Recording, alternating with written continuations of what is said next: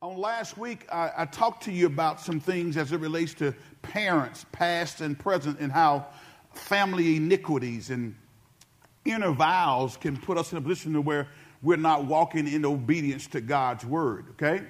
And one thing I want to share with you, until inner vows are broken, they're going to remain the thing that we hold dear to, even beyond holding dear to God. Until they are broken, inner vows are our highest priority. And so we got to learn how to break those, okay? Look at the text here. It says, children, Ephesians, the 6th chapter, looking at verse number 1. Ephesians chapter 6, verse number 1. Children, obey your parents because you belong to the Lord, for this is the right thing to do. Honor your father and mother. This is the first commandment with a promise. Next verse.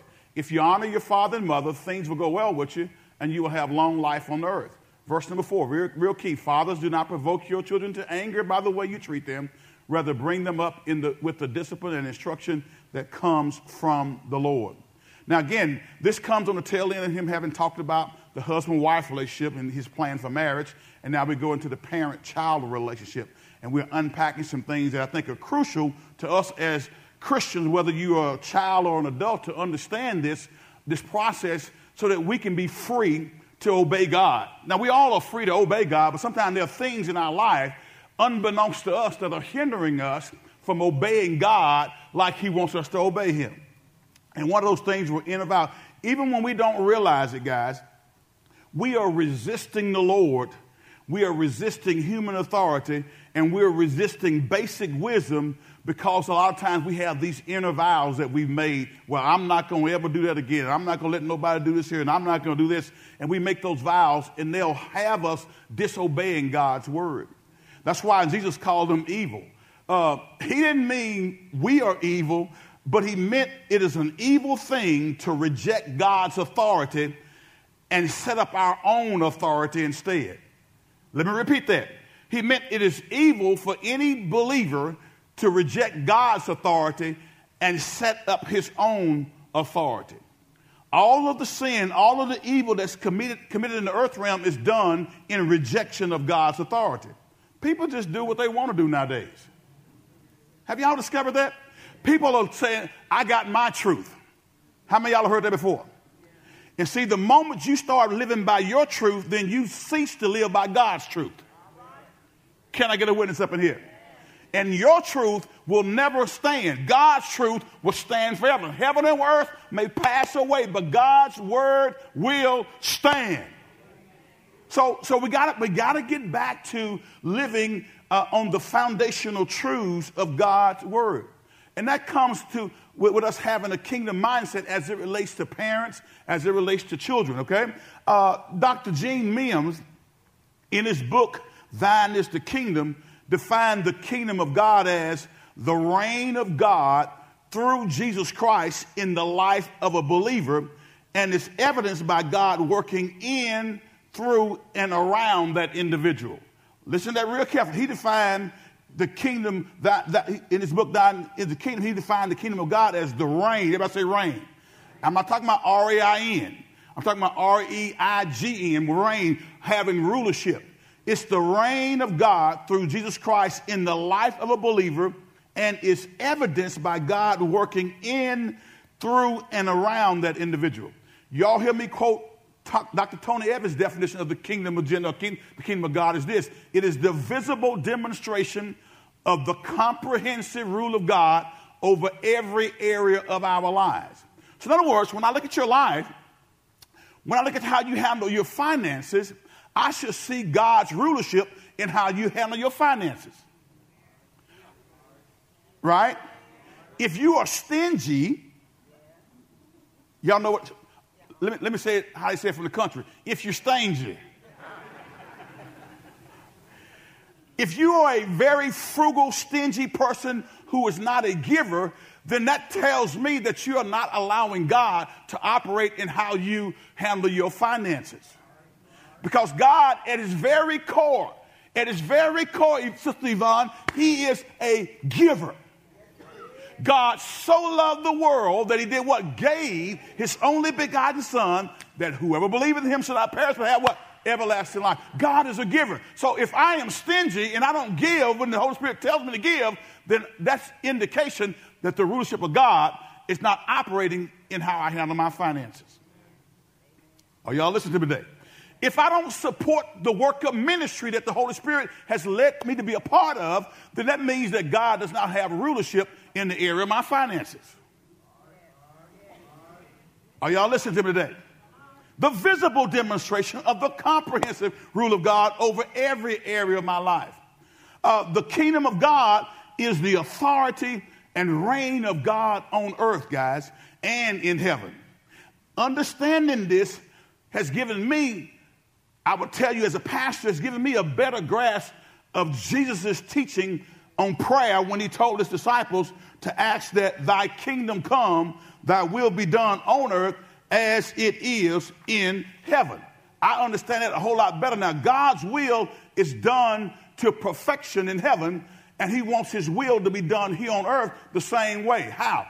Through complete obedience to his commands. All right? In other words, the kingdom of God is present wherever and whenever his will is done. Let me say it again. The kingdom of God is present wherever and whenever his will is done. This means that you and I experience his kingdom to the degree that we obey his will. Let me say it again. We experience his kingdom to the degree that we obey his will. When God rules and when he reigns in the lives of us as believers, we can then be used to extend his kingdom in the lives of others. And so as we develop a kingdom mindset, everybody say kingdom mindset, we will be obedient to the will of God individually and corporately. All right, so think about this for a second. All right, God says, pray.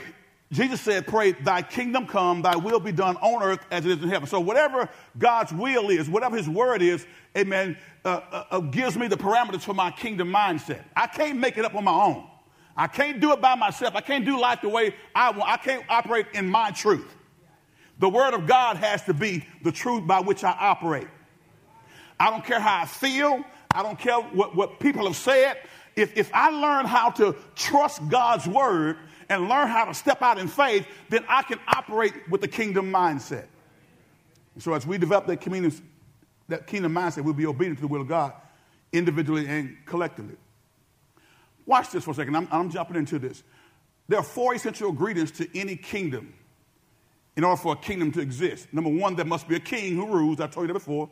Number 2, there must be subjects to the king rules, okay? And then there must be laws or ordinances by which the king rules. And number 4, there must be a territory over which a king rules. If you don't have those 4 things, you don't have a kingdom. All right? Let me repeat that. There must be a king who rules. There must be subjects the king rules over. There must be laws or ordinances by which the king rules. And there must be a territory over which the king rules. When we apply these truths to the kingdom of God, it looks something like this. God is the king. Everybody say God is the king. All right. Number 2, Christians are the subjects the king rules. Everybody say Christians. Say me. I'm the subject that God rules over. Number 3, God's word, the Bible, contains the laws and ordinances by which the king rules. So the Bible is going to tell us what the king wants done, right? And lastly, a Christian's life, your mind, your will, your emotions, is the territory over which the king rules. Y'all got that? Your mind, your will, your emotions is the territory over which the king rules. So God even explained it to Moses in Exodus 19. Go there right quick. Exodus 19. Come on. Hurry. Exodus chapter number 19. And let's look at verses 4 through 6. Exodus 19, verses 4 through 6. Glory to God. Are y'all all right today? Let's read together. It says what? You have seen what I did to the Egyptians. You know how I carried you on eagle's wings and brought you to myself. Watch this. Now, if you will obey me and keep my what? My covenant, you will be my own special treasure from among all the peoples on earth. For all the earth does what? Say what? All the earth belongs to me. Now, if you obey me, okay, here we go. And you will be my king. You will be my kingdom of priests My holy nation. Who is God talking to right now? The nation of Israel. This is the message you must give to the people of Israel. That's what he told Moses to tell the people of Israel. You're going to be my kingdom of priests, my holy nation. Now, guys, we are kingdom citizens as born-again believers.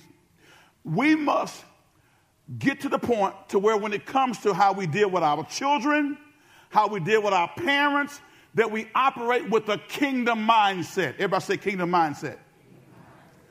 But you got to ask yourself the question. And you need to know this, and I need to know this. How can I tell, or what questions should I ask to determine if I have a kingdom mindset about anything? Number one is, what is my passion? Ask yourself the question, what am I really passionate about? Are you really passionate about the things of God, or do you just tolerate the things of God? In your house, on your job, in the church? Do you have a passion for doing things God's way? Number two, what is my purpose? You got to ask yourself the question, what is my purpose? Why am I living here on this earth? What's my purpose? And number three, what motivates me? Why are you here today? Well, Pastor, I'm here because my mama brought me up in church. And I said to myself, if I didn't go to church, mama would roll over in her grave. So is that why you come to church? Because your mama brought you to church? Or are you motivated by something else? Are you motivated by a personal relationship with the Savior, Jesus Christ, that is so passionate and so driven that you can't help but not forsaking the assembling yourself together? Because you know that's what God's word says, okay? So when we look at that, we got to ask the question, what's my passion? What's my purpose, and what motivates me? And as you answer those questions, it's going to tell you whether or not you have a kingdom mindset. Because God is seeking a people who will embody his name, who will embrace his mission, and who will obey his word. I got to repeat that. God, everybody say God, is looking for people who will embody his name, embrace his mission, and obey his word. Even as it relates to how we rear our children, even as it relates to how we relate to our adult parents. Now look back at your outline. On that back page there, we talked about the fact that there's some principles for parent and adult-child relationship. Because here's what I've understood. There are a lot of parents who don't know how to rear their children properly because they haven't properly related to their adult parent. You're an adult, but because you got some wounds from your childhood that you never dealt with, it causes you not to be in proper order and operating in your parenthood as it relates to the kingdom of God and his way of doing things. Okay? Are y'all with me today? So we said, number one, the principle of honor needs to be observed. Okay? The principle of honor. Go back to Ephesians 6:2. This starts out when we're young, and it should continue into old age. Ephesians 6, verse number 2. Ephesians 6, verse number 2. The text says this, honor your what? This is what? The first commandment with the promise. If you honor your father and mother, things will do what? Go well for you, and you will have a long life on earth. This is the first commandment with promise. But it says, honor your father and mother. Now, I told you on last week that our parents have authority over us when we're growing up. But when we're grown, their authority ends. Are y'all listening to me today? And you no longer have to obey them, but you do have to honor them. Let me say it again, okay? And some of y'all miss this because sometimes it causes conflict in your marital relationship because you hadn't understood that your mama doesn't still have rulership over you. You honor her, you honor daddy, but you don't obey daddy when you're grown. Now, when you're young, yes. But once you get released from that authority, then now you honor them, but you don't no longer obey them. Be careful. Listen, when it comes to this principle of honor, sometimes it messes up marital relationships. That's why I want to share this with you, okay? Be careful how you talk about your parents and in-laws and how you talk to them. Okay? Be positive and be honoring even as you are setting healthy boundaries in having to deal with some difficult circumstances sometimes. Because sometimes mama and daddy still think that you the 5-year-old, right? Sometimes mom and daddy still think that if they tell you to do something, doggone it, you better do it. Well, daddy, no, listen, I'm no longer under your authority. I respect you. I honor you. If you give me wisdom, I'll follow that wisdom. But you can't come into my house and tell me what to do. All right? Now, thank God that my dad doesn't do that. Some of y'all got daddies that do that. I thank God that my mama doesn't attempt to do that. Some of y'all may have mamas who do. But in the 37 years that Maria and I have been married, neither her mother nor my mom or dad have sought to interject themselves into our family relationship as it relates to our marriage. Am I right about it? And I thank God for that. Amen?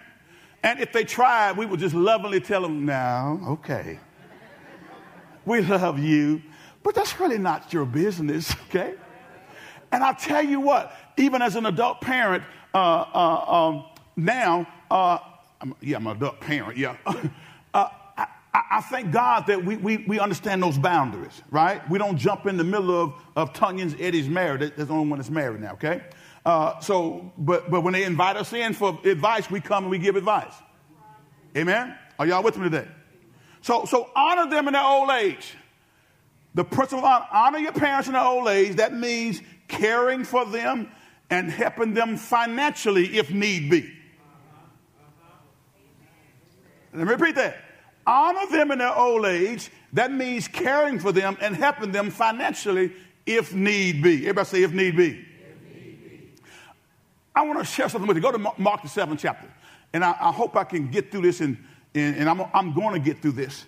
But I need to share this with you. As it relates to this particular part about honoring them, even when it means financially supporting them, go to Mark the 7th chapter. All right? And let's look at verse number 11. Mark chapter 7, verse number 11. I'm going to do my best to get through here. As a matter of fact, I need to back up. I like to read the scripture. Go to verse number 1 with me, Brother Jay. Thank you. Hurry. Watch this. One day, some Pharisees and teachers of religious law arrived from Jerusalem to see Jesus. They noticed that some of his disciples failed to follow the Jewish ritual of hand washing before eating. The Jews, especially the Pharisees, do not eat until they have poured water over their cupped hands, as required by their ancient tradition. Everybody say tradition. This was not God's word, but it was tradition that they had, that they did. And this had nothing to do with personal hygiene, but there was a ceremonial washes, a little thing that they went through, a ceremony before they ever ate, okay? But watch this. It says, the Jews, especially the Pharisees, do not eat until they have poured water over their cupped hands, as required by their ancient traditions. Similarly, they don't eat anything from the market until they immerse their hands in water. This is but one of many traditions they have clung to, such as their ceremonial washing of cups, pitchers, and kettles. Because when they went to the marketplace, in case they ran into a Gentile or, God forbid, a Samaritan, they felt they were unclean. And so they went back home with stuff in the market. They had to make sure they went through this, quote, ceremonial washing. Now, this was tradition. It wasn't God's word, but they added it to they added to the things to burden the people with. Are y'all with me today? But watch what Jesus said. Let me tell you something. Jesus has always been, since he came and was birthed in this earth realm, has been a tradition breaker. As a matter of fact, the Bible says this, your traditions have made the word of God of non-effect. You can be so strong in tradition that you'll disobey God because your tradition means more to you than God's word means to you. But look at what Jesus does. Watch this. Can y'all walk with me today? Jesus replied. Now here they are. They were already a little bit mad because Jesus had dusted some of them other fellows and had just discombobulated them with his awesome wisdom from high. And so they come in trying to trap Jesus with something. Jesus replied, "You hypocrites. Isaiah was right when he prophesied about you, for he wrote, 'These people honor me with their lips, but their hearts are what? Are far from me. Their worship is a what? A farce, for they teach man-made ideas as what? All right, now watch this. Let me park here for a second. A lot of times we can allow our way of doing things to become a God, or we call it a command. And it's something that we added, but it's not necessarily in God's word. And you can get so hung up on tradition that tradition will cause you to rebuff the revealed word of God. Can y'all stay with me? Now watch this. And that's all kind of things that we do in the church. And not that it's wrong in and of itself, but it is wrong when it prevents you from following God. Amen? I thought about these young people that were here at VBS at the altar, praising God, lifting hands, dancing unto the Lord. To some old fuddy-duddy, they were like, them children need to sit down. Them meddling kids, get away from that altar. See, what you got to realize is that this place up here, when you come to the altar, is symbolic of coming to the presence of God. But there is no holiness in the platform itself. Can I break a little tradition here? All right. There are some churches, and again, I don't knock them, but I'm just telling you that we do stuff that sometimes we don't realize that we made it sort of like an idol God. There are some people who won't let a woman speak on Sunday morning from a platform. There's a denomination right now who just kicks some folks out the church because they let a woman speak on Sunday morning from the platform. Well, the platform or the pulpit, whatever you want to call it, pulpit is mentioned one time in the Bible. It's a raised platform where someone goes up to speak to project their voice so that everybody can hear. There ain't no holiness in the pulpit itself. Because you know, like I know, there's some folks in the pulpit who live like hell.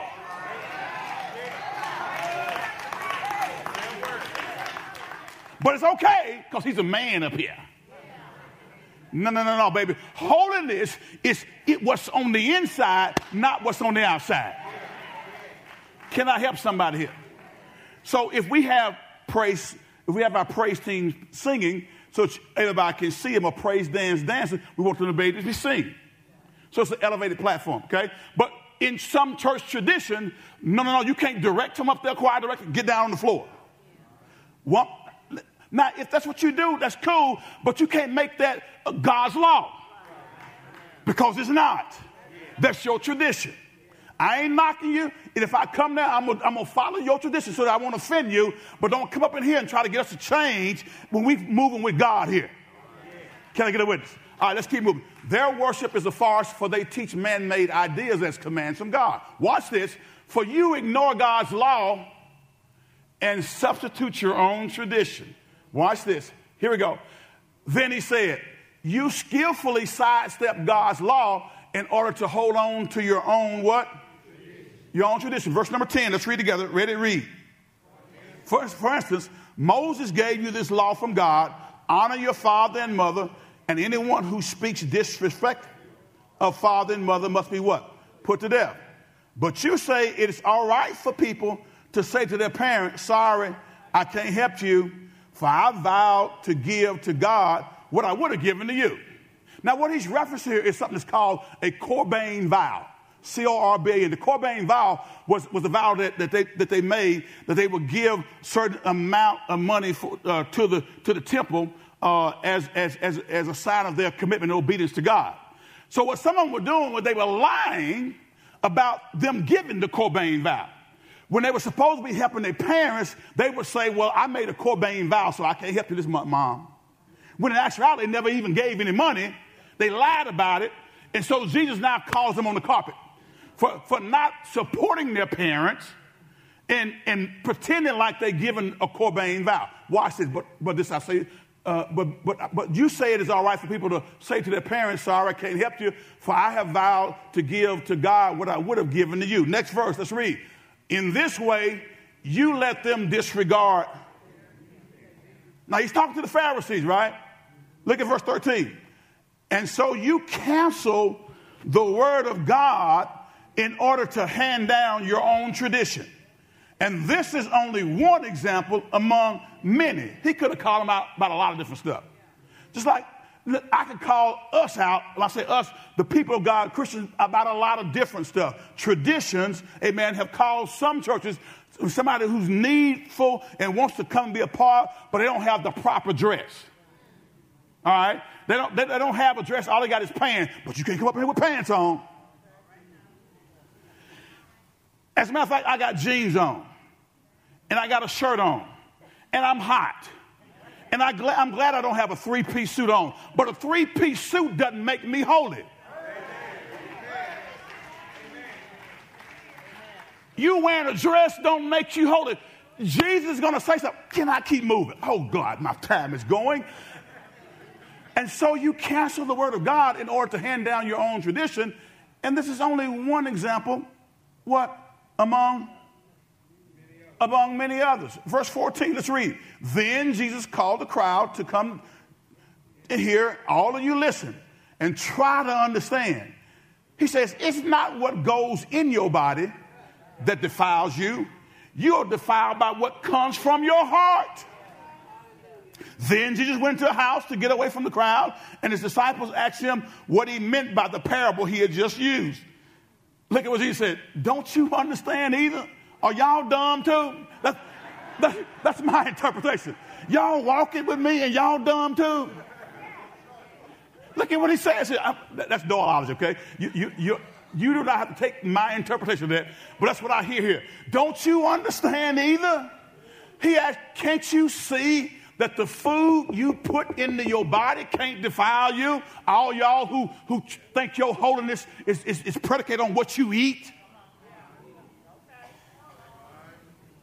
All of y'all who don't understand dispensation and still trying to hold on to old covenant rituals and old covenant laws that have been done away with. Can't you see that food you put in your body can't defile you? Next verse. Let's go, guys. Food doesn't go into your heart, but only passes through your stomach and then goes into the sewer. Praise God. By saying this, watch this, by saying this, he declared that every kind of food is acceptable in God's eyes. Next verse, let's go, come on. And then he added, it is what comes from inside that defiles you, that makes you unclean, that messes you up. It's what's coming from your heart. Look at the next verse. Let's go, guys. Watch this. For from within, out of a person's heart, comes evil thoughts, sexual immorality, theft, murder, what else? Adultery, greed, wickedness, deceit, lustful desires, envy, slander, pride, and what? And foolishness. Next verse says what? All these vile things come from within. They are what? Defile you. So I told you before, quit telling people to follow your heart. All that junk is in your heart. The stuff I just read is in your heart. And we got to make sure that we allow God's word to have its preeminent place. The word of God has the ability to cut stuff out of us.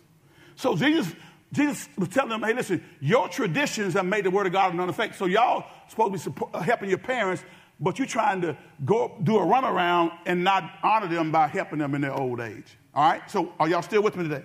So the principle of honor. Number 2, the principle of separation. Talking about parent-adult-child relationship. A couple needs time together away from their parents in order to bond with each other. Therefore, Genesis 2:24 says, therefore shall a man leave his father and mother and cleave to the wife, and the two shall become what? One flesh. All right? When parents intrude and demand too much of a couple's time, it's unhealthy and can lead to serious problems in the relationship. Are y'all listening to me today? Talking about the principle of separation. What is the characteristic? Let me give you, this is not on your outline, but some characteristics of a problem in-law. All right, so if you are an in-law, figure out if you're a problem, okay?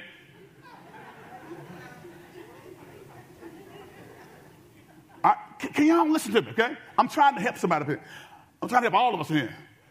What the characteristic of a problem in-law? Number 1 is they lack bonding with their spouse. All right? In other words, they don't get the proper fulfillment from their marriage. so they're looking for fulfillment somewhere else. They lack bonding with their spouse. They don't get that proper fulfillment from their own marriage. Secondly, they lack significance in other areas of their lives. In other words, they poured themselves into their children and didn't develop other interests. Now listen, I thank God for my children. I thank God for my last one, my son. When he left, it hit a little different. I love Sandra, and Sandra has her own place. I love Tanya. She and Eddie have their own place. And when Sandra moved out, at first I was like, well, baby, just stay here and just, just save up your money and build your nest egg up. But after a while, when you're grown and she got her way of doing things, and after a while I was like, well, just go and move out.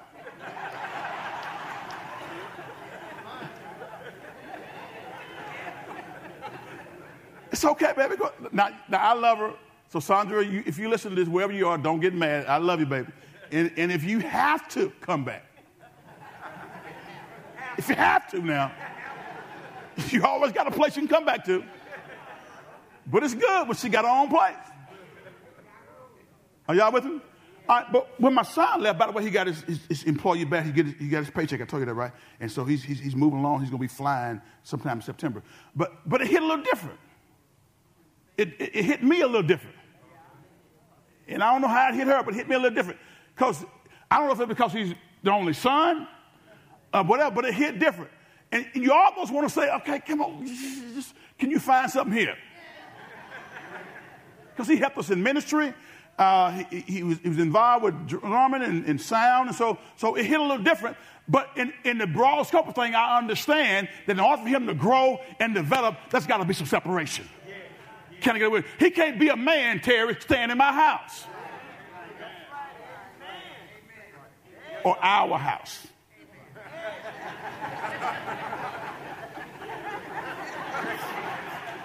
Can I bring it back? In our house, Danny. He can't fully understand what adulthood and what manhood is all about if I'm taking care of him and he's 45.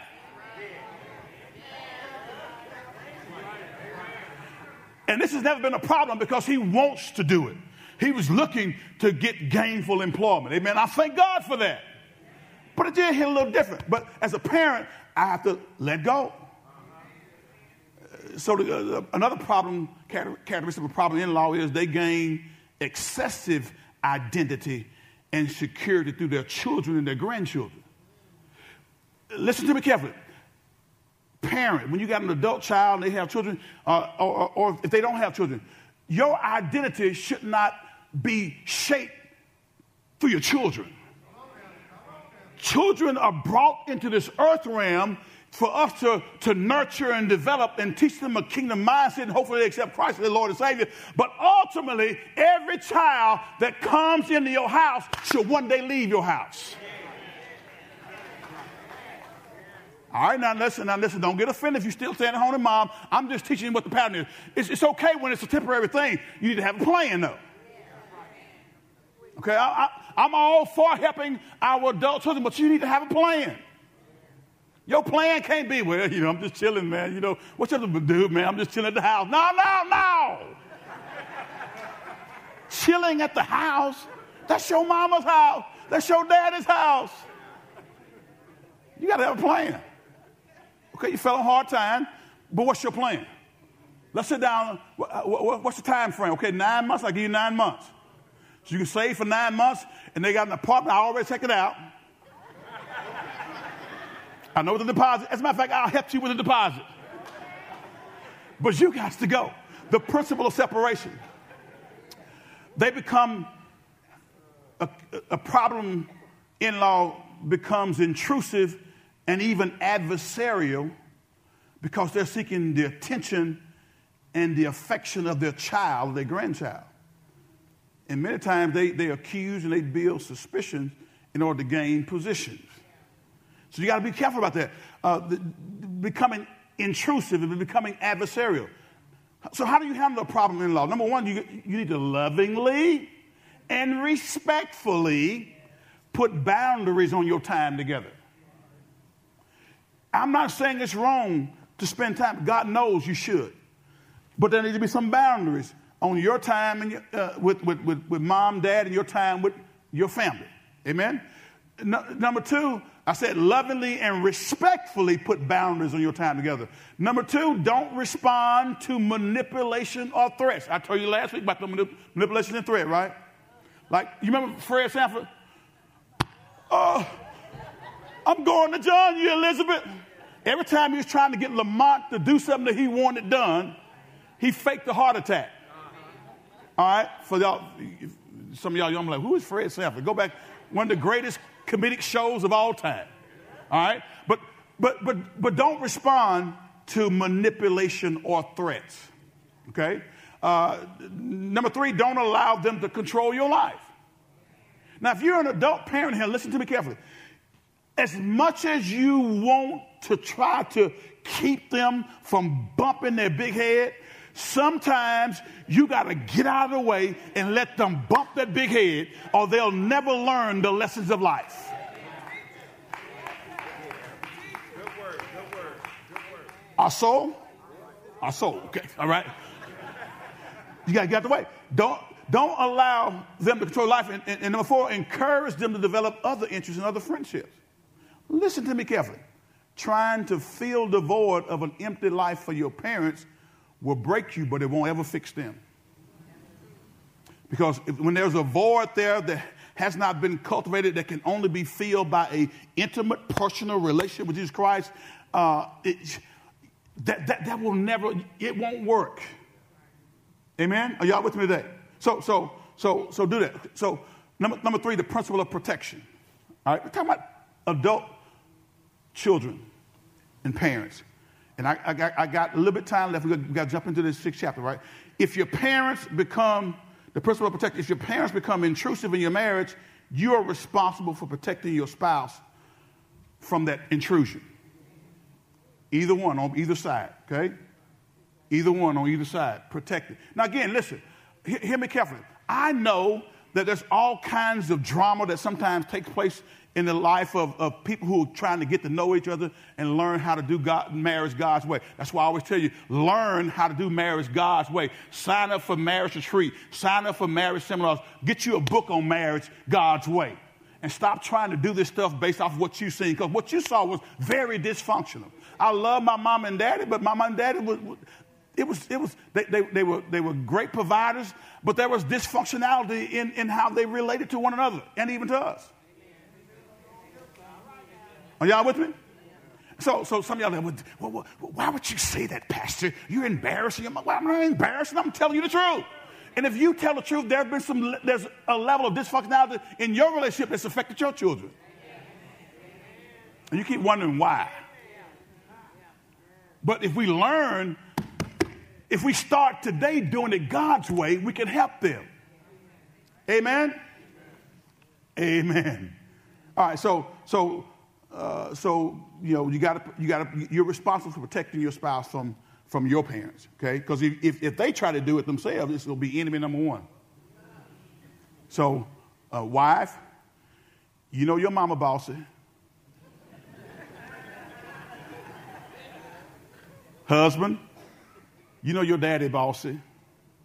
All right, so you got to be the one to say, now, Dad, listen, Dad, man, you my ace boom coon. Man, I love you, but you can't keep giving, money like that, and we're trying to do something, but when you keep giving the money to our child, and now he hadn't learned the principles of financial management, because every time he messes his money up, he come to you. I'm trying to teach him how to be fiscally responsible, but every time I try to do it, you jump in. As a matter of fact, you jumping in God's way. God is trying to teach them something, but you won't let the results of their transgression hit them. You jump in and you save them. And because you keep jumping in and giving them money, you encouraging fiscal irresponsibility. He ain't going to ever learn how to budget and manage if all you got to do is call Grandpa. And I know some of y'all got Papa to be here. I love Papa, because Papa keeps slipping you that 100.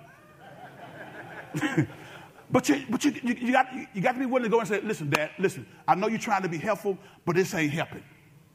All right? Can y'all talk to your parents like that? If you can't, you need to learn how to. All right? Because you sit over there pulling your hair out because you hadn't had a conversation. Okay? Don't allow your parents to talk negatively about your spouse.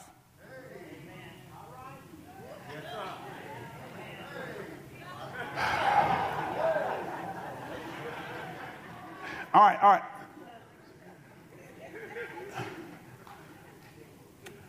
What they may be, that may be an element of truth in what they're saying, but you can't. It's going to cause discord in your relationship. Are y'all with me? It's going to cause you to be out of whack. All right? So don't allow your parents to talk negatively about your spouse. Don't talk badly about your spouse to your parents. Now, see, here you go. You over there telling mom and dad all this stuff, and you mom and dad is blood, and blood is a little thicker than water. And so y'all kissed and made up. Y'all done went on a cruise, had a honeymoon, made love 15,000 times, had good makeup sex, and your mama still thinking about what you told her about him.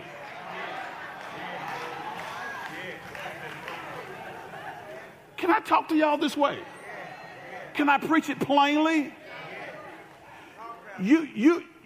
Y'all over it. Y'all Google-eyed. But I told y'all at Sunday dinner, Dad up there doing this here, got his fork and his knife doing this. He still remember what you said, boy, about his daughter.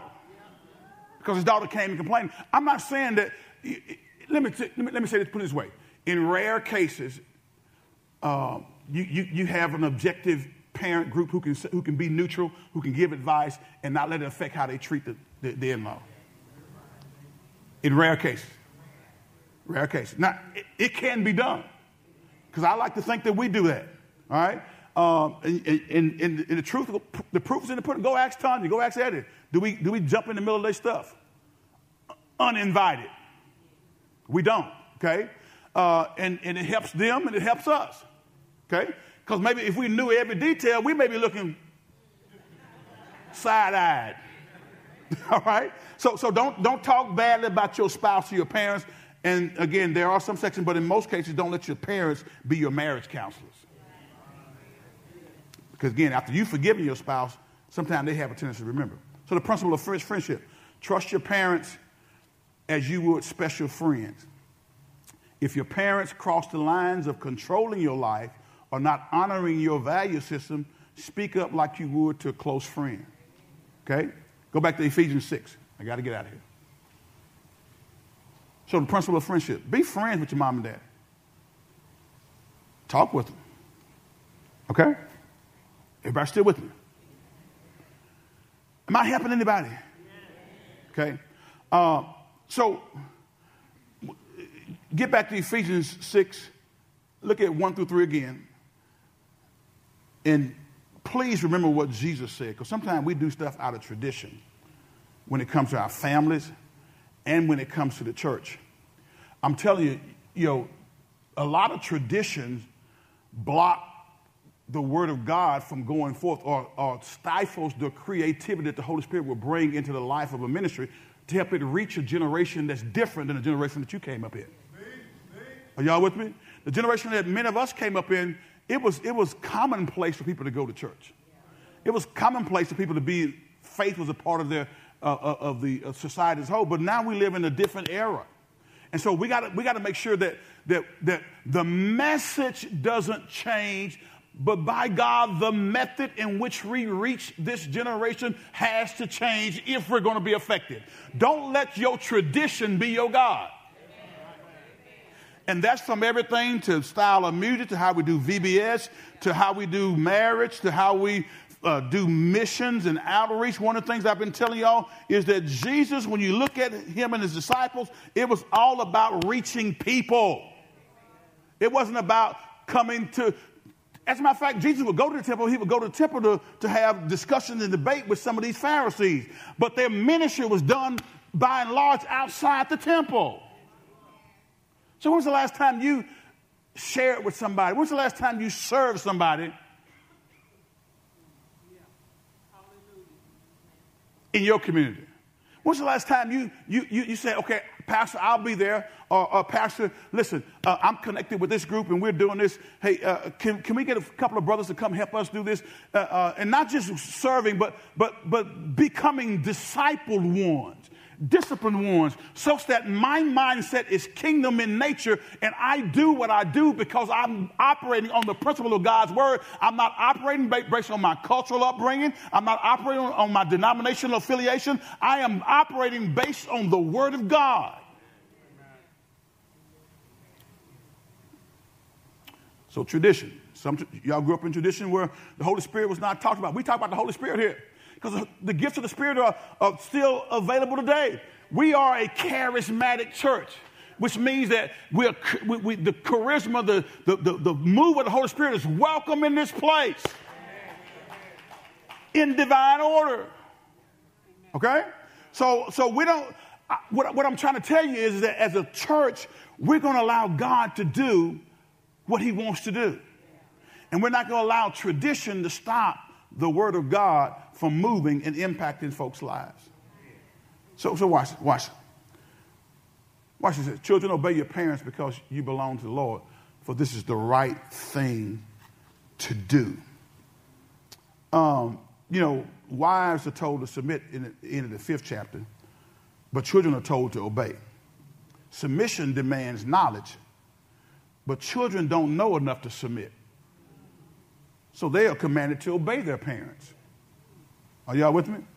See, true submission can't take place unless you have a knowledge of God's word and what his will is for your life. When you submit, that means you voluntarily yield to the authority of another. That's all it means. Doesn't mean that you're any less. As a matter of fact, you're equal as it relates to value. Doesn't mean that you're any less. It just means that for responsibility purposes, God says, husband, father, I'm placing you in a position of responsibility. So if things aren't going right in your family, you can't blame your wife. Hello, amen? Because if the bank blows up and loses $50 million a year, they're going to fire the president of that bank because he's responsible. All right? So understanding with children will come through maturity. The obligation is on the parent to properly train up the child. He said, obey your parents because you belong to the Lord, for this is the right thing to do. Look at the next verse. Let's read it. It says, honor your father and mother. This is the first commandment with a promise. A promise is attached to it. If you honor your father and mother, things will go well for you, and you will have long life on the earth. Okay? So understanding will come through maturity. The obligation is on the parent to properly train up the child. Would y'all agree? Children may not understand the decisions the parents make, but they are to honor their parents. Every child in here, everybody here who's living with your mom and dad, lift your hands. Raise your hand right quick, if you will. Okay, we got some of y'all. All right, we got some. All right. So listen, you may not fully understand everything that mom and dad tells you, but honor them and respect them enough to do what they ask you to do. Amen? Y'all with me? I promise you, the climate and the environment will be much better when you do so. I'm talking about young children now, okay? Y'all with me? It'll be much better when you do so. I promise you it will. You following me? Yeah, there we go. All right, it'll be much better. Watch this. Rebellion against parents is actually rebellion against authority. And rebellion against authority is rebellion against the Lord. Let me take it a step further. Rebellion against pastoral leadership is rebellion against authority. And rebellion against authority is rebellion against the Lord. The Bible says rebellion is as the sin of witchcraft. Let me take it a step further, because we're going to talk about this next week. Rebellion against your supervisory authority in your place of employment is rebellion against authority. And rebellion against authority, even in your workplace, is rebellion against God. Well, I just don't like the way they're doing it. They ain't paying you to try to do it. When you get in that position, you can decide how you're going to do it. But with a Christian with a kingdom mindset, when you reject the authority at your place of employment, you are rejecting God. But Pastor, you don't understand who I work for. I don't care who you work for. If they're not telling you to do something that's illegal or immoral, you're responsible for carrying it out. And if you can't carry it out, you'd be best served to find another place to work so that you can be in line with God's will for your life. Okay? Now, that may be a little tough for some of y'all because some of y'all keep jumping from job to job because you hadn't understood what authority means. You don't have a kingdom mindset. So you jump every time something ain't right. How is it that on all 8 jobs, nobody wasn't right but you?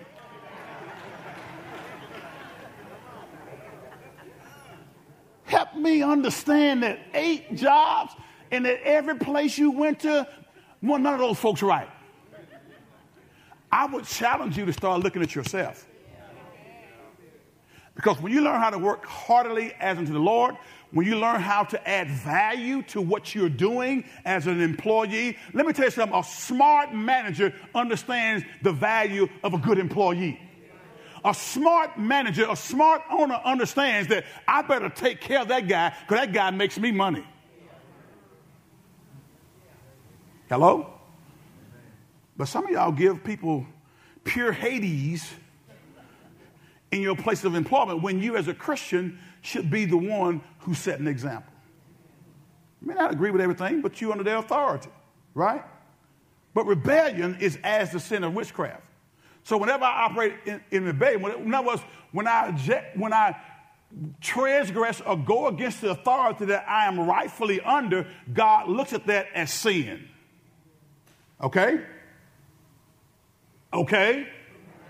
When you rebel against authority, even in the church, it is sin. Okay?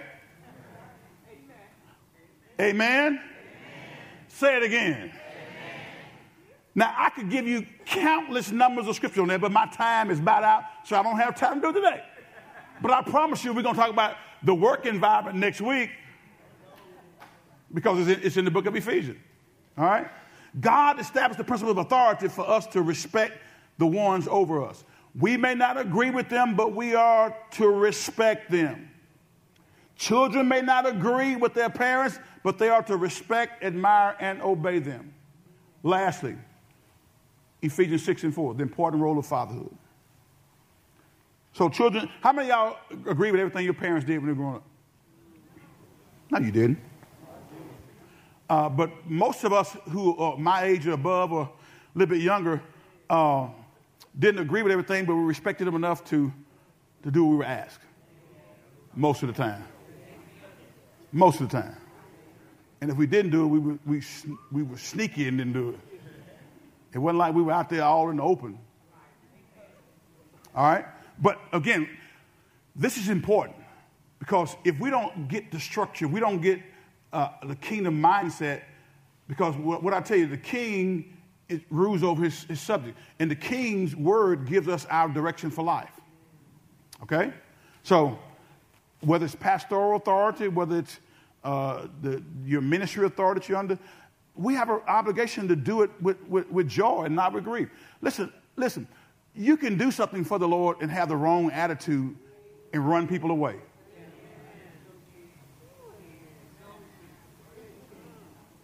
You got the job done, but nobody else wants to work anymore because you scarred them. We got to be careful how we talk to people. Speak the truth in love. Have a congenial, you can have an authoritative voice, but also have a friendly voice. You can ask staff. I always ask them to do stuff. I could just say, go do that. I'll say, will you do that for me, please? Every time. And when they do it, what I tell them, thank you. Now, I know they're getting paid, right? I'm talking about full-time staff. They're getting paid, but you honor people. And when you do that, when you treat people right, then they add value to what you're trying to accomplish. But we got to make sure that we do stuff in a God-honoring way. And don't get into your little feelings. I said, don't get into your little feelings. I said, don't get into your little feelings. Hello? And now you're all in your feelings. And now you want to quit the church because things didn't go the way you wanted. Listen, baby, let me tell you something. If I was that way, I would have left Pastor here a long time ago. All right? But I love you enough to speak the truth to you, and I love you enough to walk with you when your mind ain't right. Because sometimes your mind is not right. And pray, God, if my mind not right, you tell me, somebody else tell me. But I promise you, I'm going to stick to the word of God. And if I ask you to do something, I'm going to show you in the book. So it's not Doyle Adams telling you, it's the word of God telling you. So now you got to decide, do you believe this or not? Okay. When it comes to your children, we owe it to them to do it God's way. And there's a lot of scripture on discipline that I had to show you. And some people are of the mindset that if somebody does something wrong when it comes to disciplining kids, that means that nobody can discipline kids any longer. I don't believe that. See, I don't think you throw the baby out with the bathwater. We got to learn how to do discipline the right way, in a loving way. God established the principle of authority for us to respect the ones over us. Again, we may not agree with them, but we ought to respect them. Children may not agree with the parents, but they ought to respect them, to admire them. Look at what it says here in Ephesians 6:4, and I got to stop. Let's read. Fathers, do not provoke your children to anger by the way you treat them. Fathers, let me tell you something. You hold a very critical and important part of the upbringing of that child. There's a reason why he said that he wrote this, Father, do not provoke your children to anger by the way you treat them. That was something they had during Roman society. I forget the Greek name for it, but basically it was a mindset that the father had supreme authority. And even if that child was born, and if it was a girl, he had the authority to say, we don't want to take her away. He had supreme authority even under Roman society, where even that child into adulthood was responsible for obeying what the daddy said. So the father in this culture had total control, but interject God's word into this thing. And he says, his fathers, do not provoke your children to anger by the way you treat them. I can't tell you the number of adults who are broken right now because they got father wounds. Father wounds from childhood that they never got delivered from, and now it's affecting how they do life, even as a 45, 56-year-old, 70-year-old. Dads, we hold a very key part in the upbringing of our children. Don't provoke them to anger by the way you treat them. Rather, bring them up with the discipline and instruction that comes from the Lord. So I believe in proper discipline, the right way. I don't believe in child abuse, but you can discipline without abusing somebody. Hello? So don't throw everything out because you had some knucklehead who did something wrong. Stick with the word of God and learn how to lovingly discipline your child. When your children are disciplined, they should be told what they did wrong before they are disciplined. And what the word of God teaches about discipline afterwards. Can I give you some scriptures right quick? Brother Jay, I know I'm going to have you run just for a little bit. But Proverbs, the 13th chapter, verse number 20, I want to get the word of God in your mind. Proverbs 13 and 24. And then I'm going to go to Proverbs 19 and 18. And then Proverbs 22 and 15. And then 23, 13 to 14. I may have just confused you. Proverbs 13 and 24. I'm going to get there myself. Okay, can we look at this? So, loving discipline. I need to tell my child what they did wrong first. Quit going in there hollering, screaming, fussing, and cussing. Yes, cussing. C-U-S-S-I-N-G. That's the colloquial southern way of talking. I didn't say cursing, I said cussing. You are a Christian, your mouth should not be foul.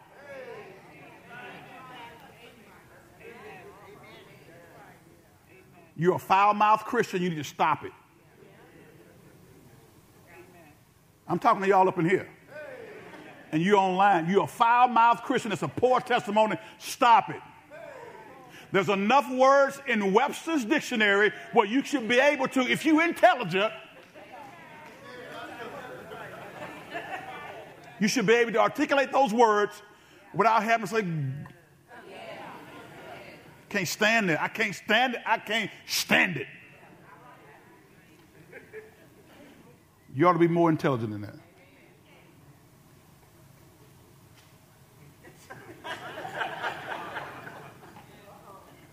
That's for somebody. I don't know who it is. I remember that song. It wasn't much to that song. What it was, whoop, there it is. It don't take much to make a song, do it? Ain't gonna hurt nobody. Wasn't much to it. All right. Those who spare the rod of discipline hate their children. Those who love their children care enough to discipline them. Now, there's a way to do. Listen, there's a way to do that without entering into physical abuse. Physical abuse is not God's will. But children need to be disciplined. Some will hear you and make a course correction. Some will hear you and look at you. You talking to me, mama? I ain't going to do that. That's basically what they're saying when they look, okay? Watch this. Proverbs 19:18. Come on, let's go. I know I'm a little long, but y'all excuse me today. Proverbs 19. Discipline your child while there is hope. Otherwise, you'll ruin their lives. Some of y'all children, the way they are as adults, it's because it's your fault. You didn't properly discipline. You let them get away with everything. You didn't lovingly teach them the things of God. Look at the next one. Watch this. 22 and 15. Thank you. 22 and 15. Let me get there. Hallelujah. So fathers, this is your responsibility. Fathers. A youngster's heart is filled with foolishness, but physical discipline will drive it far away. Didn't make it up. That's what it said. Now, when you're listening to me, now listen. We're talking about kingdom mindset. We're talking about as a Christian, and it boggles my mind the people who write books about raising children, they never ever raise a child. I personally think it's hard for you to really understand until you had to deal with a disobedient child. Now listen, the way to do it is God's way. I am not saying abuse a child. And because somebody abused a child doesn't mean that discipline can't be properly done. So we're going to do it the right way. But either the word of God is true or it's not. Properly understood. Properly rightly divided. 23, verse 13 through 14. Let's look at Proverbs 23, verse 13 through 14. The wisdom book, 13 through 14. Watch what it says here. Don't fail to discipline your children. The rod of punishment won't kill them. 13, is that 13? 14. Physical discipline may well save them from death. When we learn how to do it the right way. Proverbs 29 and 15. Proverbs 29, 15, 17, and I got to stop. This parent-child relationship thing is very crucial. And we got to do it the right way. We got to do it in a God-honoring way. Teaching your children. Stop yelling so much. I hate when I see a parent out in public yelling at their child. That tells me you hadn't done what you need to do at home. And you're trying to show people that you're tough in public, but you didn't really do it at home. Teach them, talk to them, share with them the right way. Help them understand the consequences of their action.